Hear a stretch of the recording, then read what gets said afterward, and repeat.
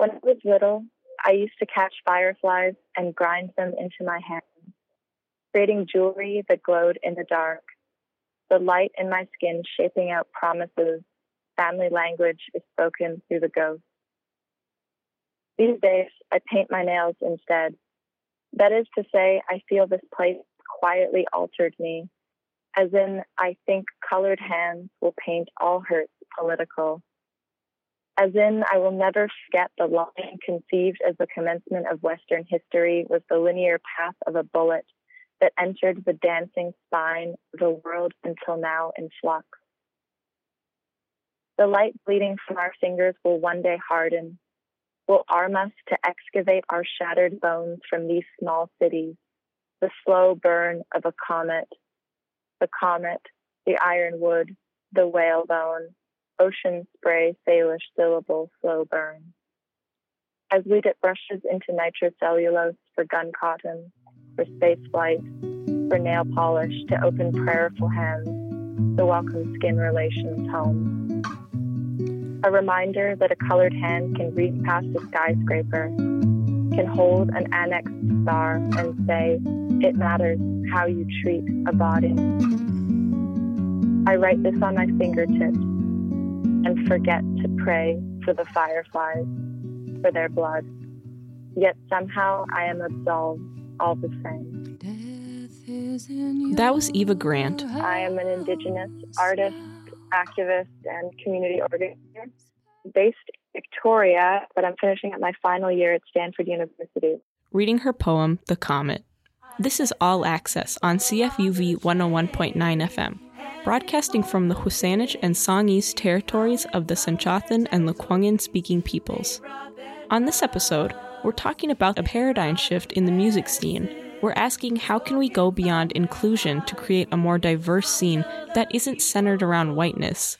What models have been used to locally promote Indigenous artists and Indigenous leadership in shows, festivals, and art events? How can we shift the colonial framework that can create a barrier for Indigenous musicians? The poem was inspired by the police violence in the States, particularly against people of color, and how childhood rituals in the natural world can be a form of protection against that violence.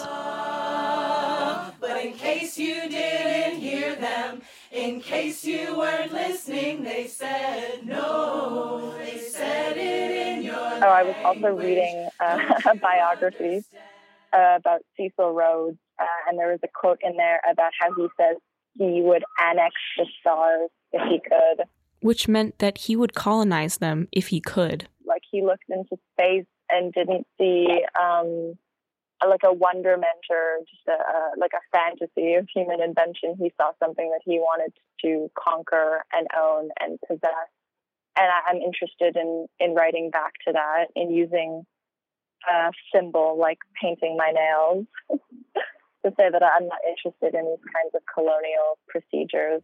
For Eva, an Indigenous presence in the music scene is critical. It is really, really important as Indigenous people to reify connections to the land, to one another. I think it's important for us to all think of ourselves as storytellers, that we're, as young, Indigenous, creatively minded people, that we are very uniquely predisposed to be the bearers of traditional knowledge, but also to forge new pathways and to make new connections. I feel in the West Coast, there's a very strong Indigenous presence in the art world.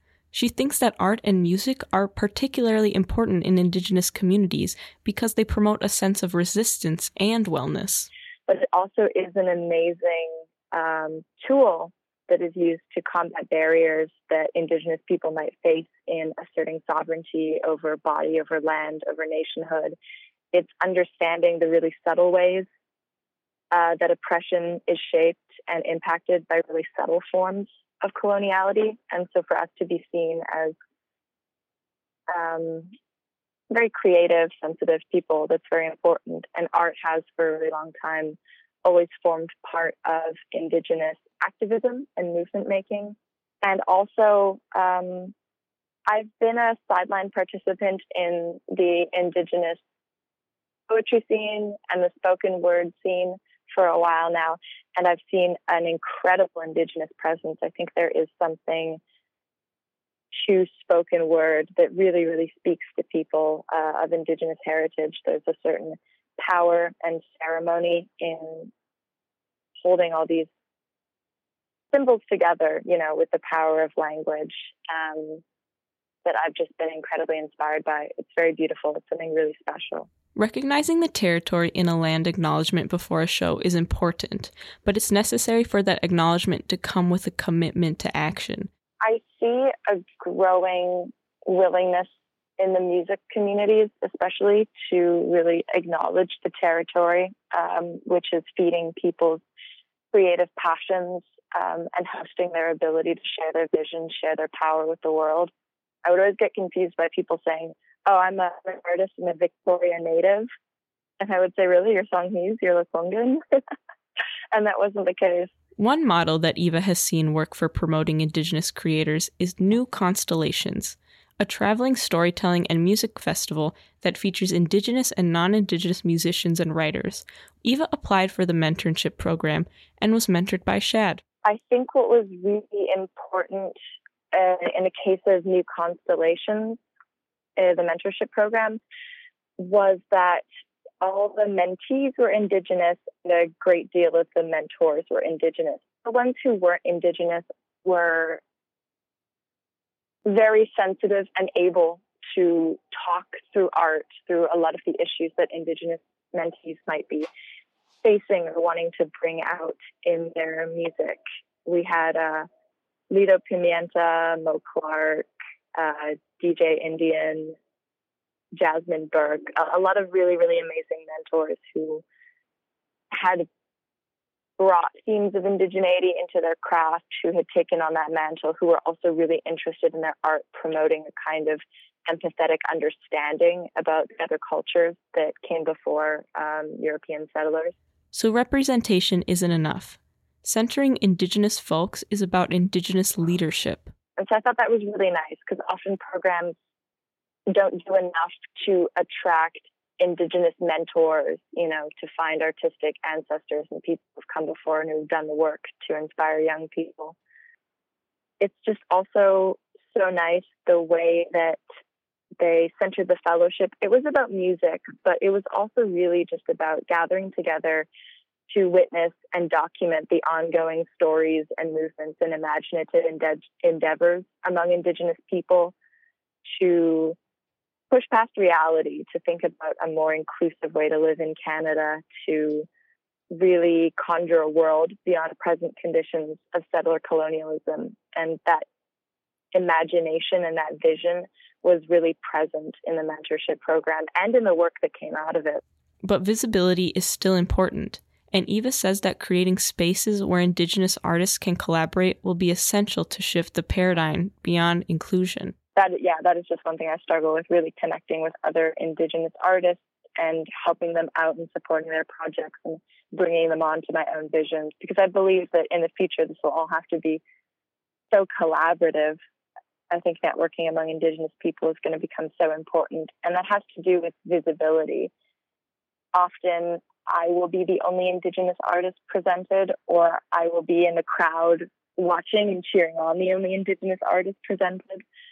So that is something I would really, really like to see in the future. Like a physical space where we can all gather and be in conversation and share art like a collective. And when I return to Victoria in a couple of months after I graduate, that's something I'd be interested in building. I think it would be wonderful in Victoria to develop some sort of artist collective or network that specialized in bringing Indigenous people together to help with projects. Because I don't want the work to feel isolating, and sometimes it can, because I feel like I'm the only one I can trust with my own vision, the only one who can be sensitive enough to the experiences I'm trying to convey.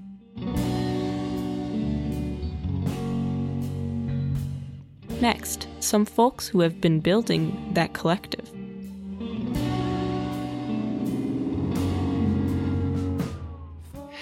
It felt urgent that we reframe the way that we understand who we are. That's France Trepanier, an artist and curator of Ghanaian Gehaga and French ancestry. France joined us with Chris. My name is Chris Creighton Kelly, and I'm an immigrant to Canada. My parents and my family has been in India for a few hundred years, and have also, obviously by name, British background as well. France and Chris are the organizers behind Primary Colors, a trilingual initiative to place Indigenous art practices at the center of the Canadian art system. I'm kind of emulating some ideas of Doreen Jensen, who was a Gigstown artist and curator and thinker, who was saying, until this is done, until we place Indigenous art at its right place, Canada cannot be a real country. And the reason for that, for me, is that these art practices are the practices of here. They're the practices of this land. All the rest is immigrant practices. They came from Europe initially, and we built a whole system for supporting European art forms. And then other practices came from, different parts of the world. But we have to recenter the practices of here because this is where they belong, and we have a responsibility to make sure that they exist and that they develop and that we nurture them for future generation, and not just for Indigenous people, but for all people that are living on this territory. And to recognize that art practices by people of color play a critical role in any discussion that imagines Canada's futures. When you play different roles, and that for me that includes being a writer and also a curator like her and an artist, but also a technician and doing many things in the arts, you come to realize how deeply embedded this idea of Eurocentricity is, and how the methodologies that the people that don't feel part of that, let's put it that way, Indigenous artists, artists of color, have adopted, and the way the Canadian state proposes that you adopt with your resistance to this situation, just haven't worked. France and I are often talking about how the access paradigm doesn't work. The inclusion paradigm doesn't work. And if you look at it from the point of Indigenous people, it's actually insulting, because here are the first peoples of this land, and the art system is saying to them, we're going to include you. I mean, we see the results of that kind of thinking every day. But this idea that you're doing a favor to Indigenous people by including them in your system. So we need to look at different models, and then we need to talk, as in all political struggles, about how we get from where we are to where we want to be. These conversations and the increased willingness to change problematic models bring about new challenges. Because as we have all of these big arts organizations that have been historically receiving a lot of the resources of the art system in this country, like the ballet, the symphonies, the big companies, the big theater companies, now they decide to indigenize, or they decide to decolonize, and guess who's doing the work? But there's a bit of a paradox in what we're going through right now, because a lot of the pressure is put on organizations or artists that have been historically underfunded to go and help the big guys figure out how to decolonize themselves. So the Primary Colors Initiative is a way to reframe doing that work and to focus on a different narrative. And also conversation around reconciliation, where we're not necessarily centering the relationship between Indigenous people and settlers, because that's a lot how the conversation around reconciliation in Canada is shaped up. So we're looking at different histories and different alliances and different possible conciliation, because the word reconciliation is problematic, between different communities of color and Indigenous communities. But that doesn't mean that it's straightforward. I know it's a little tricky to go there, but again, let's live with the discomfort of what's happening. I think that there's a lot of goodwill, but I think that the art scene in Victoria is pretty much mainstream, and the understanding of decolonizing itself is, I think, a little challenging. There's little pockets of change, and it's always tricky to point fingers. But I think that there are a few organizations that are trying hard to do this work properly, which is not easy, and there's no quick fix. 400 years of colonization of habits, of privileges cannot be turned around in, as Chris was saying, in one conversation. But I think that there are a number of organizations that are trying to do this work in a good way. Dealing with complacency and challenging these notions of Eurocentricity and white supremacy means more than increasing visibility and representation. Visibility does not necessarily equal power to change things. However, having said that, if we look historically at every struggle that there's been where, to use a cliche, where people speak truth to power, it begins with visibility. And that's how all the social changes that have happened, at least in my lifetime, but preceding when I was around, have happened. People have to come out of their, if you'll pardon the phrase, but come out of their various closets to begin with. They have to declare themselves. We are here and we matter and we're human beings and this is what we're going to do. And then out of that comes organizing. And I think that is happening. We have to look at the disparity between white settlers and indigenous people or people of color as part of a system that marginalizes people and privileges others. Representation, Frantz says, isn't just about more bodies. It's about leadership, power, and autonomy. So when we talk of the presence, what is that? What is that presence? What does that look like? So if you look at the arts organization in Victoria, all of them, and you look at the percentage of people of color and indigenous artists, either as employees or on the board. And when I say employees, I don't mean like the people sweeping at night. I'm talking in the, more powerful positions. If you look at who's there, who's doing, who's programming, then you go quickly to realize that there's not much presence. And when there is, it's so often quite tokenized. It's that, it's that 6 months contract or this little internship here or that little fellowship there. But it doesn't challenge the systemic nature of this conversation.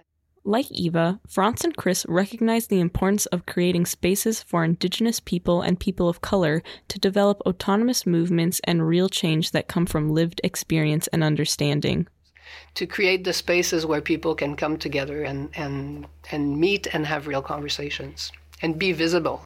And just in case we too might sound like happy-faced Pollyanna optimists types, it needs to be also said that we live in a very particular time of Islamophobia, of racism, of pushback against LGBTQ people, of all kinds of resistance to these changes, because in my humble opinion, these changes represent the future. And there's no better example of that than what's happening in the United States, but it's happening all over the world, including here in Canada. So at the one hand, we can say we're optimistic. I agree with Frantz and what she said. I don't mean to just be, it's terrible. But we also have to address this larger, what would I call it, backlash to the idea of visibility and social change. Creating this space was a big part of the initiative. They held a gathering where artists engaged in a series of round tables to ask questions like what decolonization really looks like and how to reimagine the Canadian art system in this context. The people that were present at that gathering were mainly Indigenous artists and artists of color. To be in a room when you look around and most people are not white people creates something, right? I mean, a lot of people of color, and I'm white passing, so I'm aware of my privileges here. But for a person of color, an indigenous person who have to have their guard up most of the time because they live in a white world, and especially in Victoria, to find themselves in a room with a majority of people of color and indigenous people was like this, okay, I can let my guard down. I'm safe here. These people understand my reality. And I think that was part of the gratitude, I think, that people felt, if that makes sense, of just being able to be in that place and be able to be who they are without having to protect themselves too much, or maybe a little less than what they're used to in their everyday life, and not have to negotiate white fragility. Primary Colors has 4 phases. The first phase involved doing research across Canada to understand the local concerns around decolonizing and indigenizing the art scene. The second phase was the gathering, where 150 artists of color and Indigenous artists came together to discuss colonialism and artistic practice. The third phase is to generate new knowledge about how to make real change in a contemporary context. And the fourth phase is about the dissemination of that knowledge and creating space for new initiatives that include other voices that get left out. So it's not about, we want to be part of, we want to be included in your thing. We want to reframe the thing. And that's happening in a context of decolonizing approaches, decolonizing methodologies, and decolonizing the way we share knowledge with each other. The fourth phase also included what are called incubation projects, which were projects that were conceptualized at the gathering and then were provided with some funding to actually see the project through. So what else came out of there was a sense of solidarity, was a sense of networking, was the incubation projects, and was the beginning of conversations that rise above what's happening around a dinner table or at a meeting, a community-based meeting, or at a moment where a community decides to organize and take it to the next level. And providing funding for these projects meant that people could continue doing the work after the gathering ended. The image, the metaphor for me was that in Victoria, we were building that big bonfire, and we wanted to make sure that if their little sparks flew out of that bonfire, that we could nurture those little fires in different parts of the territory. So that's, in a way, what we were able to do. We asked them what aspects of this project could be used as a model for other initiatives, and for other spaces that want to engage with decolonization in a meaningful way. For France, that meant changing the way we communicate, from a transactional style to a more relational style. The way that we understand knowledge, the way that we value expertise, the way that we think in a very universalist way in the Western world, the way that we talk down to people often. So very deliberately on the onset, we decided that we would not do panels of experts, no keynotes, that we would not talk down to people, and that we would value the knowledge that everybody embodies, because we all carry knowledge, we all carry experience, and that we would devise ways, methods, systems where that knowledge could be valued. And I think if there's something that has been emulated, that has been inspiring to other people, is that method. France says that this style of communicating allows people to bring more of themselves and their experience into the conversation. I think people were able to engage not just intellectually, but when you go into your embodied knowledge, obviously you bring your body with you, you bring your emotion with you, you bring your spirituality with you. So it was a way of engaging not just people intellectually, but in all that they are. And that shifts completely the engagement. It shifts the relationship. It shifts what people left with and the kind of inspiration. So it's, in a way, some methodologies that are Indigenous inspired, we could say. Because it's not like you can go somewhere and say, I want 2 boxes of decolonizing methodologies. You have to kind of invent them as you go. And we have no pretension, it's very important to say this, that we have the formula for decolonizing. We don't. And in fact, formulas, if that's what they even are, methodologies, arise from people talking and trying to understand how we can talk better. So you create a context in which that embodied knowledge can come out onto the table. And be valued. Yeah. And then used and turned put into something. action. Yeah. This model facilitates complexity, which goes against the common narrative of wanting processes like this to be streamlined and transactional. I think when you get into a space that is much more relational, it allows for complexity. And it allows for multiple stories. to emerge. It allows for multiple identities to emerge and be acknowledged and be recognized. And again, this goes against the grain of Canadians. We've been told a Canadian story that in fact is not really the real story. It's a mythology, it's a myth, and we have to deconstruct that mythology if there's any hope of us getting to be a proper country and a respectful country and centered and grounded. So to allow that complexity, I think, is a really key moment. And to let different worldviews collide sometimes. And that's what happens, right? It's not easy. It's not easy work at all by any stretch of the imagination. Not if you're doing it right. It is very hard. Actually, Chris, your famous phrase is like, if you're doing diversity and it's going really well, you're not doing it right. Up next, we hear from someone who's trying to do it right. Hi, my name is Ria Fanger. I'm from Victoria, BC. I live on Lekwungen territory in Esquimalt. Ria is one of the organizers of the Coxsila Music Fest, a fundraiser and celebration of Indigenous cultural resurgence, which happens on the Cowetsin territory near Duncan. The organizers wanted to create an accessible learning space and to bring people together for a musical weekend that uplifts and centers Indigenous voices through performances, but also through workshops that are led by Indigenous folks. Yeah, trying to maybe strip some of the academic and kind of social justice language that can get really caught up in these movements and kind of strip them down to what are those core beliefs. If you don't know what decolonization means, there are a lot of other ways to phrase it.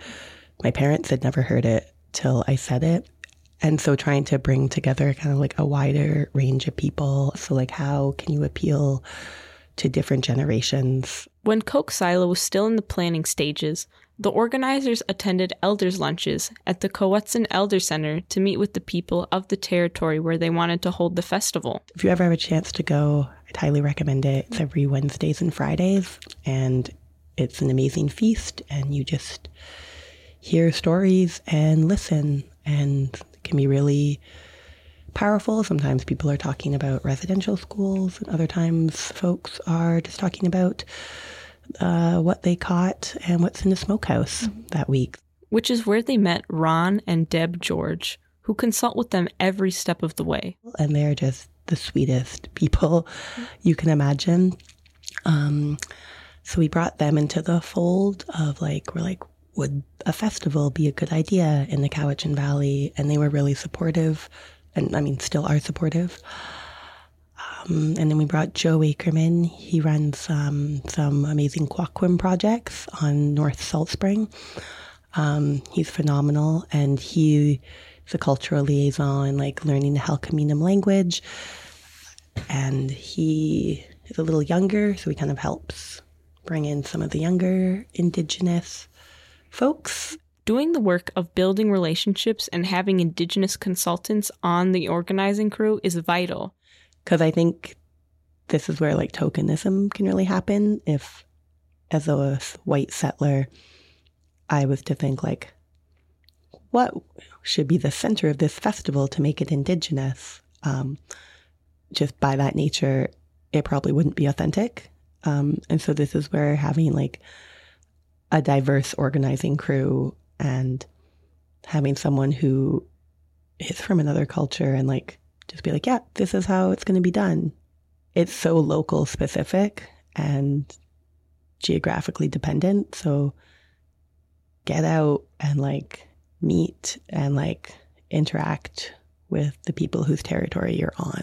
In addition to promoting Indigenous leadership and consultation, Ria says that the organizers have a different approach to choosing who gets to play. There was something that came out on social media a few years ago where they took out all of the white male musicians off of festival posters, and there was maybe 2 or 3 musicians and acts that were left behind just to highlight how prominent the patriarch and white men and just cis normativity can be in all aspects of life, but especially in the music industry.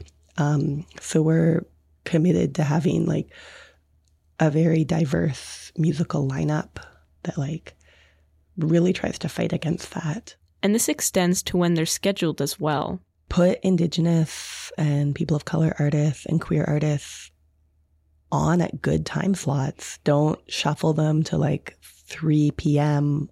the Sunday of a festival unless they request that. Put them in some of the bigger time slots where you might be tempted to put a headliner. Put them.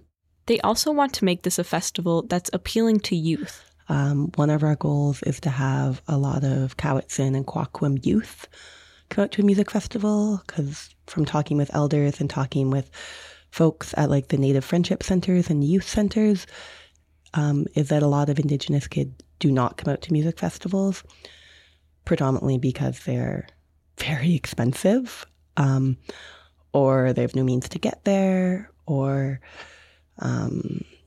you need to sometimes be 18, or like there's just like a bunch of barriers. So we've made it free for all Kwakwam people to come to the festival, or buy donation or pay what you want for other Indigenous nations. We just made it free for youth in general, and we have a shuttle going to Duncan. So when we think about like what type of hiring or who we want to be on the bill, we think of like what bands would get some 14-year-olds from like rural Duncan excited. Coxsila is also a dry festival, which was a recommendation from the elders the organizers consulted with. This is like a family music festival, and let's focus on other things that aren't alcohol-based. So I think when folks know that, they also feel a little better maybe having their kids or like teenagers at the event, knowing that like they can't sneak into a beer garden because there is none. Over the past 2 years, they've had Snotty Nose Rez Kids and Mob Bounce, who are both incredible Indigenous hip-hop artists. But they also are amazing role models, and like youth just like love coming out to them. Like the crowd in front of their shows the past few years has just been like, well, the whole festival, but then this like large contingent of like Indigenous youth who are seeing Snotty Nose Rez Kids for free on their home territory. And that feels amazing. The organizers wanted to create an opportunity for youth to be in a space that is for them, when most of the world isn't. Because being a teenager sucks for anyone.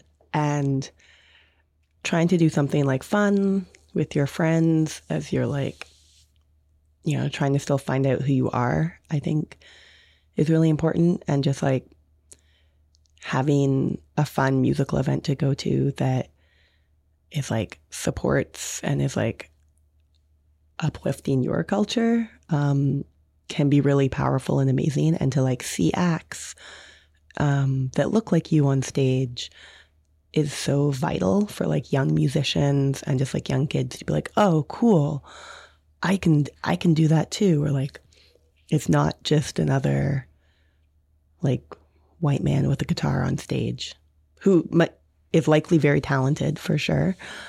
I think it's important that youth can just like kind of get out and see what's possible. But holding Coxsila on this territory has also been an opportunity to heal the land. One of the first years at the festival, we had a large elders lunch, and we were told by many folks, specifically Tusilim and Deb, that it was so important to have this festival and to have this, like here, specifically there at that site, because it was the first time in 150 years that their language and dances have been on that ground, which used to be a really special gathering place for the Cowichan people. So we had the Zinqua dancers, who are an amazing like intergenerational Cowichan dance troupe, open the festival and provide the dances for the opening ceremony. And that was the first time that had happened in over a century. And as someone who's like a settler and sometimes feels very disconnected from my culture, which is all based in like, well, well, in Europe and like Jewish background, to have folks tell me that like in order to like heal generational trauma, it involves healing the land, and that this is the first step, felt really powerful. And I don't even know if I fully grasp how powerful that is. And facilitating this meaningful healing work helps push back on more tokenistic decolonization work. Territory acknowledgements are slapped on everything now. Most people, it's just a checkbox for them or for their organization. And like, that is not okay. Obviously, I know some music festivals and some other organizers, they are struggling with how to like actively engage with Indigenous folks and how to create programming and to create a space that isn't just a tokenistic reach out. And that takes time, and that takes being involved in the community and getting out of your like settler framework and getting out of like the paradigms that we typically operate and function in. The settler organizers also have a background in doing frontline work with Indigenous-led projects, and the willingness to learn and really invest in the work is a key aspect of making it work. And as a settler and as like the other settlers on the committee, we've like guaranteed that like we are not paid for this work, and any grants we get, we pay Indigenous consultants before ourselves. And like any money we come in goes towards like Indigenous projects and the Indigenous folks that we're hiring and working with. But they don't just rely on themselves to make sure they're doing the work in the best way they can. This year, they've hired a trauma, diversity, and inclusion consultant. This year, we've actually hired Naomi Cromwell, and she's amazing. She's based in Vancouver in the Kootenays, and she's a person of color whose like job is to make sure festivals, usually of larger nature, include Indigenous artists, people of color, and queers in ways that are not tokenistic, which is like Coke really doesn't want to just like fall into the trap of like being this tokenistic festival. So we've hired her, and she's amazing. And so she helps just make recommendations to make sure that we're not just going to become like every other music festival. But Ria also named the fact that it's impossible to guarantee that it will be a completely accessible and safe space. And the reality is that will never happen.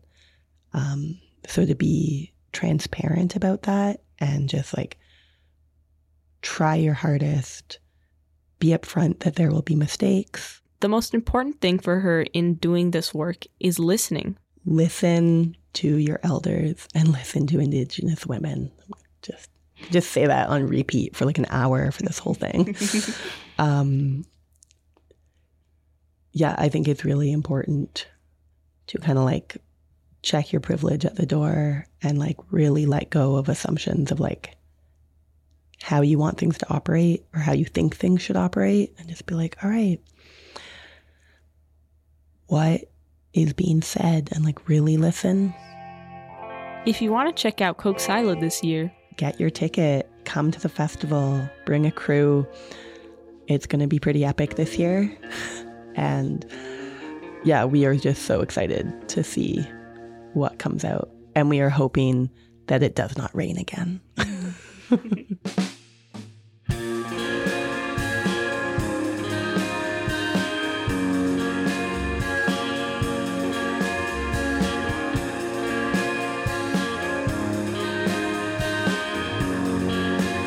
Hi, my name is Rama De La Rosa. Next, we spoke with the person behind the Resistance Rising Choir, an activist choir in Victoria who brings their songs to the front lines.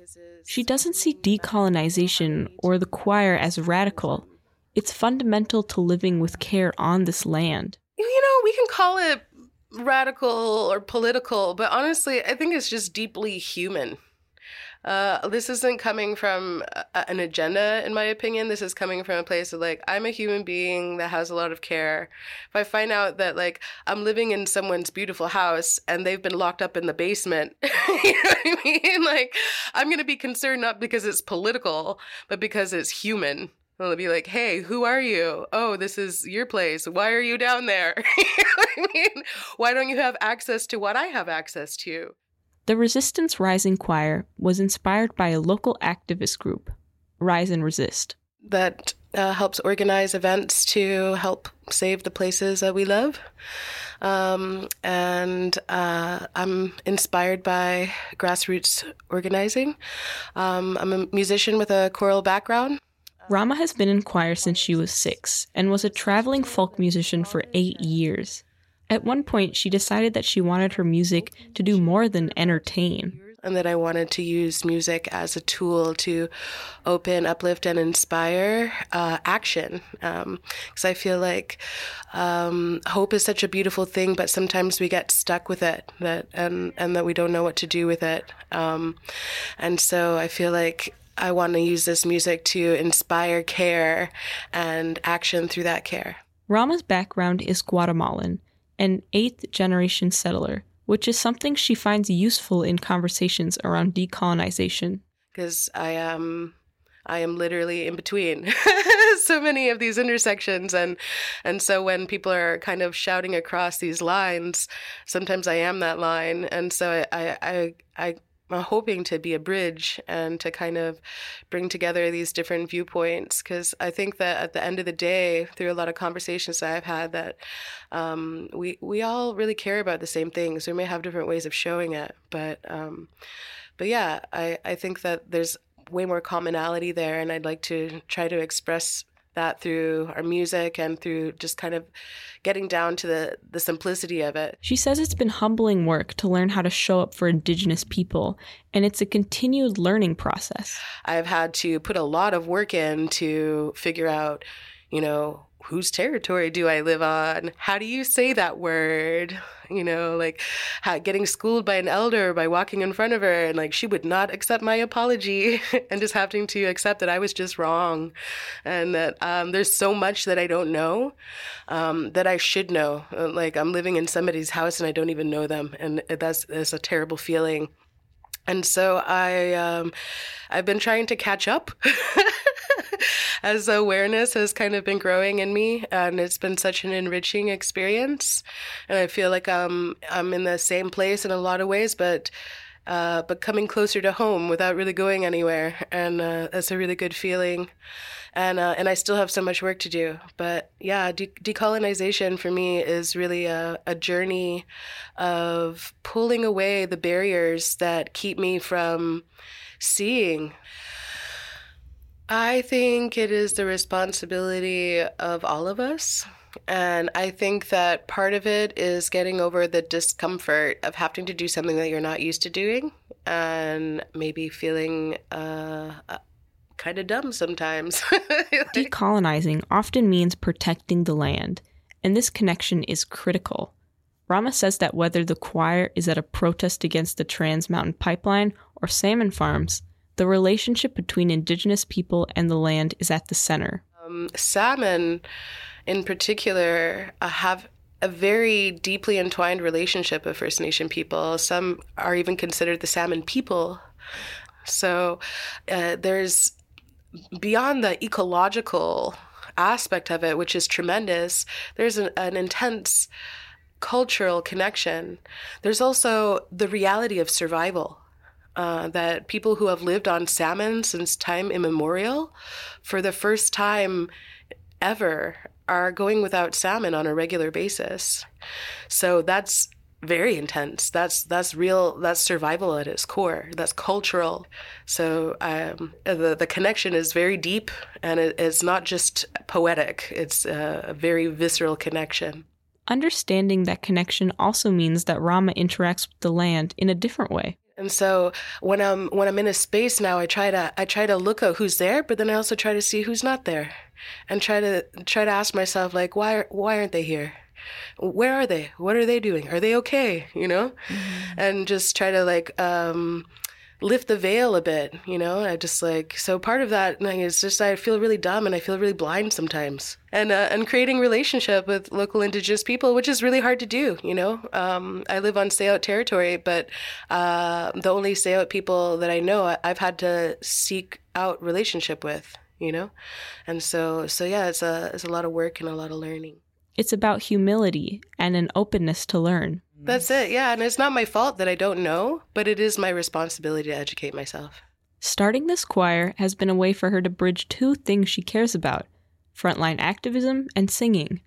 But she's brought other passions of hers into doing activist work.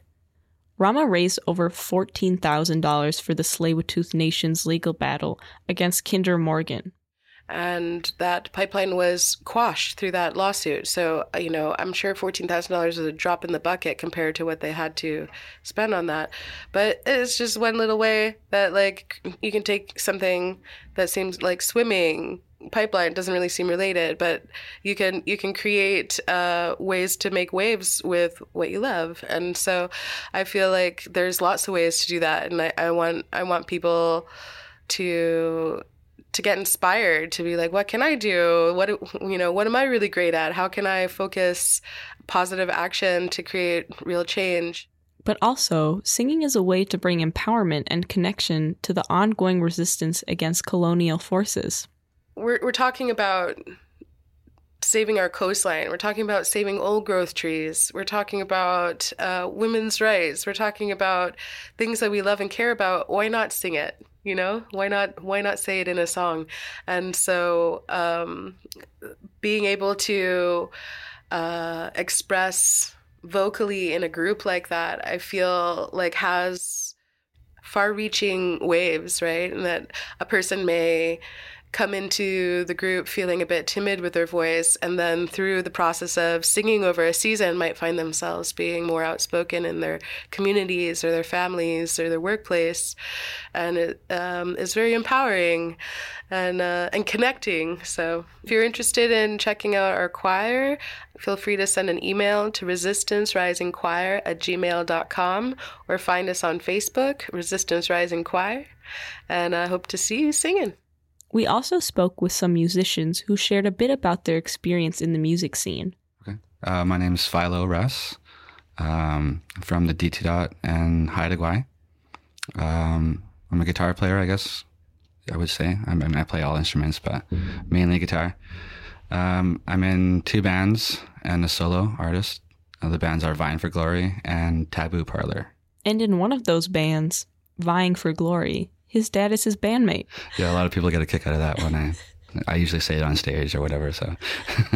One of the issues he talked about was that he just doesn't see a lot of Indigenous performers. Around the local music scene anyways, like I've been performing for almost 5 years around here, and I haven't seen a lot. Maybe I'm working with the wrong people or in the wrong scenes, but other than my band, we're like the only... But the lack of Indigenous musicians that Philo is seeing speaks to a larger structural issue about access to resources, not a lack of Indigenous talent. Yeah, I think more Indigenous artists getting out there would be a big help. Another issue is tokenization, which can happen when Indigenous musicians are scheduled to play together regardless of the genre of their music, just because they are Indigenous. Philo says it's something about organizing events that needs to change. Just probably by not just doing, like, say, a showcase of just Indigenous artists, and maybe just, like, filter them in with all other kind of artists. So it's not just a, an Indigenous thing. They're just artists with everyone else, you know what I mean? Like, that's what I would think would help it, yeah. Because Indigenous is not a genre. Yeah, exactly. I'm a rock and roller, not a native rocker, It's like, that's what I'm trying to, like, that's what I've always been trying to be about, is the music first. And then, of course, I'm First Nation. So some people notice it. Sometimes they don't, but whatever. Philo thinks about how to use his songwriting as a way to talk about colonization. Just to let it be known. Just get the knowledge out there. Not many people know about all the past and what happened. Like a lot of my friends that are my age didn't know what happened in the, say, residential school or anything like that. And it's like, to me, that's kind of like mind-blowing that they don't know anything about it. It's like, So yeah, a lot of that is in my songs too, like the underlying meaning of them. So, but it's something that he does with a lot of consideration. Like I always struggle with that, and it's kind of like, you know, political. Do I want to be that? Do I want to cram it down their throat? And it's like I try not to, but then it's like at the same time, I'm not really. You know, it's just kind of subtly doing it so they can figure it out if they want to, and if not, they can just take it at face value, and it is what it is. So that's why I kind of like went with the subtle approach to it instead of just being like harping it all the time and being like, this is this, and this is what I'm trying to say, this is what I mean, this is what you should know, you know. And it's not like, that's not my approach to it. I'm not saying that it's the right approach, but that's the one that I'm taking. So I think the word activism is like a verb. So like it's not, you know, an identity I have, but it's something that I like to engage in as much as I can. That's Rae Spoon, a fixture of the Victoria music scene and someone who's outspoken on trans rights, environmentalism, and decolonization. And I'm a musician and an author, and I also run a record label called Cokes Records. Their creative process is tied to their understanding of social justice and activism. Yeah, for sure. And I think creation is only worthwhile if it comes from a kind of uncomfortable place. And yeah, both oppression and, you know, privilege are uncomfortable to a person in their own way. One is maybe more interesting. Rae says it's really important to them to be able to assess their privilege in their life and in their music. I think it's a privilege to not have to ever do that. So there are folks who, you know, don't have to worry about accessible spaces for themselves. Something that's always been really important to me is to look at the ways that I may also be like oppressing people. So for me, it's very important to keep evaluating my position in that as well. And to them, it's important to internalize the fact that they benefit from the cultural genocide of Indigenous people. That I am like a benefactor of a genocide. Like everything I have, everything I had growing up, everything around me, where I'm sitting right now is all, you know, things that I was given because of a genocide. And so you can't make that right. But I think, you know, having more space for like folks' culture that like my ancestors and, you know, settlers' ancestors literally like tried to wipe out is a very, very like small first step. Rae uses their platform as a musician and author to tell their own story and talk about these issues in a way that is personal to them, without speaking on behalf of other people. I try to speak from my own space. So if I'm in a place where I feel like people don't know, I talk about where I'm from, you know, that I live on the ancestral unceded territories of the Lekwungen-speaking peoples, Songhees, Esquimalt, and Wasanich peoples. And I grew up on Treaty 7. So even just changing that dialogue, calling Victoria a settlement called Victoria, changing that dialogue. It's not like we are in Canada. Canada is also like a made up thing, you know? So having that like as part of, that's how I talk on stage. But at the same time saying like, I'm a settler, you know, it's complicated and everybody's, it's, you know, colonialism. It's a huge mess. I think there's no good way to be a settler. For other artists who are settlers, Rae talked about how important it is to speak for yourself, so you're not being appropriative or taking up too much space that should be for Indigenous folks. I think the main responsibility of a settler artist is to like stick to your own story, stay in your lane, and then amplify like other folks, you know? And yeah, because often, you know, things get co-opted by like that white savior complex thing. And really, it's the Indigenous communities who are at the helm. Whenever you see anything good that's been like won for Indigenous folks, like they did it for themselves. For Indigenous folks who live in poverty or face any other barriers to access, it's just simply more difficult to produce music at a professional level. So the lack of representation is not for a lack of Indigenous talent. Like the top prizes are being won by Indigenous artists, you know, in Canada, and because they are the best, like a lot of them. So, however, you know, I think the actual support structure is not there for folks to access as much, to like kind of build to that spot. So not everyone is getting like that support to be, you know, more, yeah, not mainstream, but to have those opportunities to grow too as an artist. So one possible way to address the barriers to access that Rae sees is more micro grants for Indigenous people and people of color. Because I see a lot of folks struggling for like to press their vinyl or to get a publicist and all these things that kind of cost between like $2,000 and $4,000 instead of having that whole package deal, which is hard to get at first, that people could have microgrants to just help or maybe help on a tour. Like I know there are some Creative BC microgrants happening right now. But yeah, I think that being like those Indigenous musicians being the first community that would be like served by microgrants is like a really good idea. That's the difference between, you know, having a lot of privilege and, you know, credit. I think having it just to like help folks who are having that like intersectionality of like maybe class and being Indigenous or whatever else is going on, or like being disabled by things and being Indigenous, like that, their microgrants would make a huge difference. Ultimately, the music industry is just a microcosm of the larger colonial institution. So changing the structures in place also means that settlers have to make significant changes to their lives as the beneficiaries of colonialism. And so it's like a matter of just taking some resources away from some white men, some white people. Yeah, exactly. You know, like you actually have to give up your money. Like that's the thing that I think settlers don't get. It's like you actually have to take your stuff. Totally. Like that's the thing. Is like it's money and stuff and power, and that's like the last thing most people want to get rid of. Yeah, like to want to give up or, you know, want to make space for it. And your space. Like, you know, I think there's enough space for everyone. You know, if some person gets something and you don't, it doesn't mean that there's less space in the world. But at the same time, yeah, it is about like really making, you know, stepping back, not taking up space and giving whatever resources you have. This means that not being able to acknowledge settler privilege perpetuates this issue, and that just acknowledging the territory isn't enough.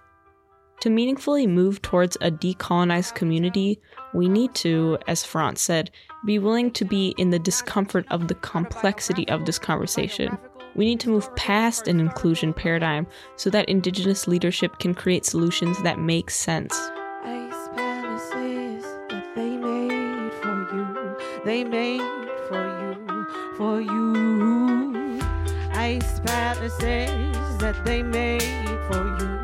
They made for you. You're cooler now while my head is cold. This episode of All Access was produced by Nicola Watts with help from Katie Denslow, Coco Nielsen, Arcade Palette, Stephen Piazza, and me, Elizabeth Volis. Our executive producer is Mary Decker. Thank you to all our guests, Eva Grant, France Trepanier, Chris Kelly, Ria Fanger, Rama De La Rosa, Philo Russ, and Ray Spoon. All Access would not be possible without the generous support of the Community Radio Fund of Canada and UVic Student Awards and financial aid. If you like what you heard, tune in next week, and don't forget to subscribe, rate, and review wherever you get your podcasts. That they made for you. They made for you, for you. Ooh, yeah.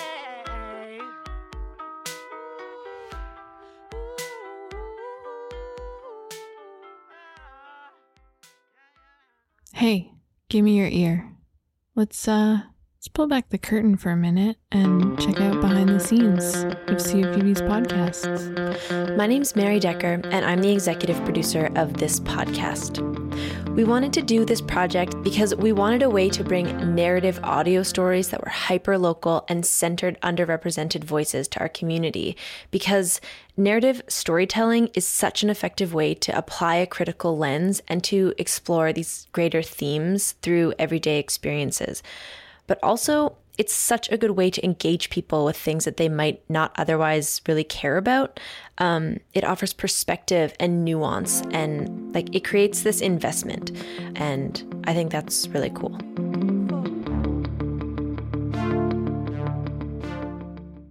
If you like this episode, you might also enjoy an upcoming episode of Full Circle about how new immigrants and settlers fit into the continuum of colonization, called Where We Fit.